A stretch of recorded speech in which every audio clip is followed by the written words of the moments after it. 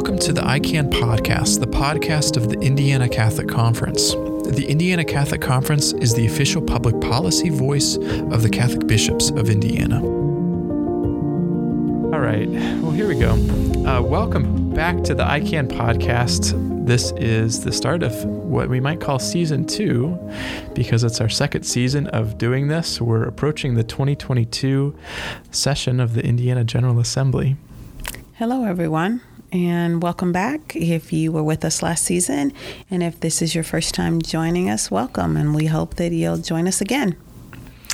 So we're going to cover just briefly a sort of a reintroduction of what the Indiana Catholic Conference does today, because this is our podcast episode gearing up for the 2022 General Assembly.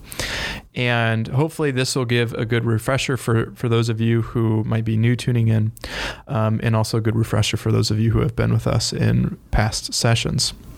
So we'll do that reintroduction of what we do as the ICC. We'll talk about some of the issues we're expecting to see in the 2022 General Assembly. And then finally, we'll talk about how you can be involved and reiterate, as we have many times before, the channels in which you can receive our communications and be an active member of the ICANN network. For those of you who are curious, ICANN, the name of this podcast, stands for the Indiana Catholic Action Network. So let's jump in. And Angela, can you tell us, what does the ICC do? Why does it exist? The Indiana Catholic Conference is the public policy voice for the church in the state of Indiana. Simply put, we advocate either for or against proposed legislation in line with Catholic social teaching. I often tell people you don't have to be Catholic to understand, but we do want the faithful to help us.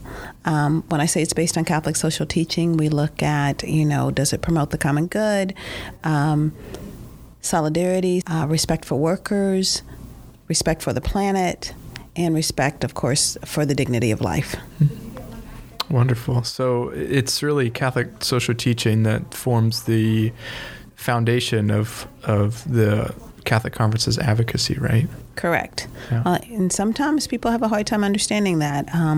In the past, and if it comes up this session, we will be against predatory lending, what people know as payday lending. And some people might say, well, that's a business matter. Why would the Catholic Church be involved in that? Because it's actually a form of stealing. And most religions have some type of ordinance, commandment, abhorrence of stealing. And particularly also with Catholic social teaching, we look out for the vulnerable. And usually predatory lending preys on those who can least afford it, the vulnerable. Mm-hmm. Yeah. So it seems like there's this perception out there that the church, you kind of alluded to it, why does the church get involved in really anything, any sort of politics, let alone business-related principles? But so why is it that the church decides to get involved in politics in this way, in the work that we do?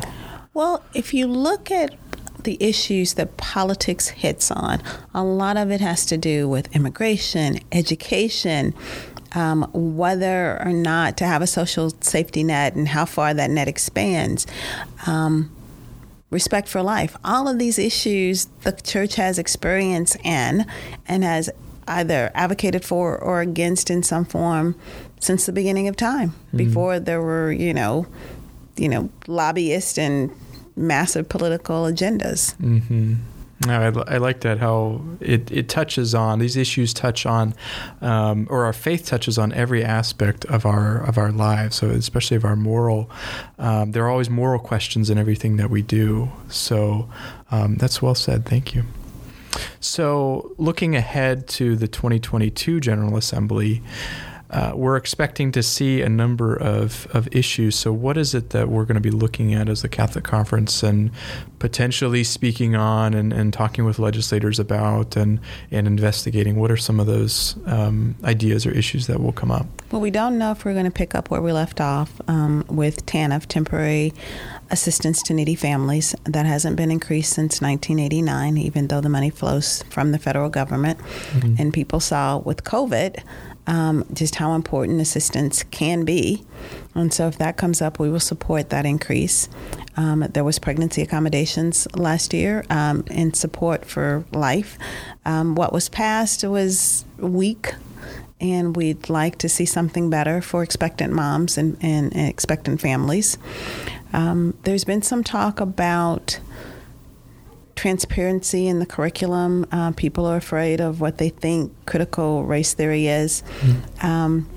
We don't know if private schools, Catholic schools, will be affected by that, but should it come up, we would like to encourage people to remember that history needs to be taught in a truthful manner with respect for all people involved, and just because something makes us uncomfortable doesn't mean we should shy away from it. Mm-hmm. Yeah, it seems like that's going to be one of those issues that you're going to hear all sorts of perspectives on it, and it's going to be one of the most sort of contentious issues in the State House. Yeah. But I think we'll be speaking on it in a way that will be characteristic of the church, providing some of that good middle ground to what is often a polarized debate. So thanks for sharing that. We're also expecting that there would be some conversation about COVID and everything that surrounds that, such as especially vaccines and exemptions and all that. So that's something the legislature is already looking at to start out the session with. What are your thoughts on that, and do you think we'll be involved at all? I think it depends, like all legislation, how it's written, how it affects us. Does it impinge on religious liberty or religious freedom? I know that the church, the different dioceses, none of the bishops have decided to have vaccine mandates. But also within the state of Indiana, we are not allowing, we're not granting religious exemptions. Mm-hmm. If someone feels morally or personally that they would like an exemption, that's completely different. You have to remember that the Holy Father has encouraged people to get vaccines as an act of love, the ultimate respect for the common good. Mm. Yeah, well said. So that will certainly be a big issue. And for those listening, we ask for your prayers because as you know, and as we know, it can be a very hotly contested issue. And so pray for us that we can engage in a way that is fruitful and that resists that the polarization, the intense polarization around that. Well, that leads to what else people can do to help the ICC, not only praying for us, but praying for the bishops, because they can hear it from all sides, even if, they say one thing and they can get letters that say, why are you for this? And then another group of people say, why are you against it, based on the same statement that they made. Mm-hmm. So please pray for them. If you just happened upon the podcast and you aren't signed up to receive ICANN updates or the report, please do that. And you can do that by going to our website, indianacc.org. And it should be on that page, our main website. You click on Take Action in the top right corner, and then on that page, you should see on the right hand column, there's a place where you can sign up to receive updates. And so that'll give you access to all of our regular communication whenever we put out a podcast, whenever we put out a report. And that's what we think is really the best way for you to stay engaged with the legislature as it's going on, and you'll be hearing from us about what's happening.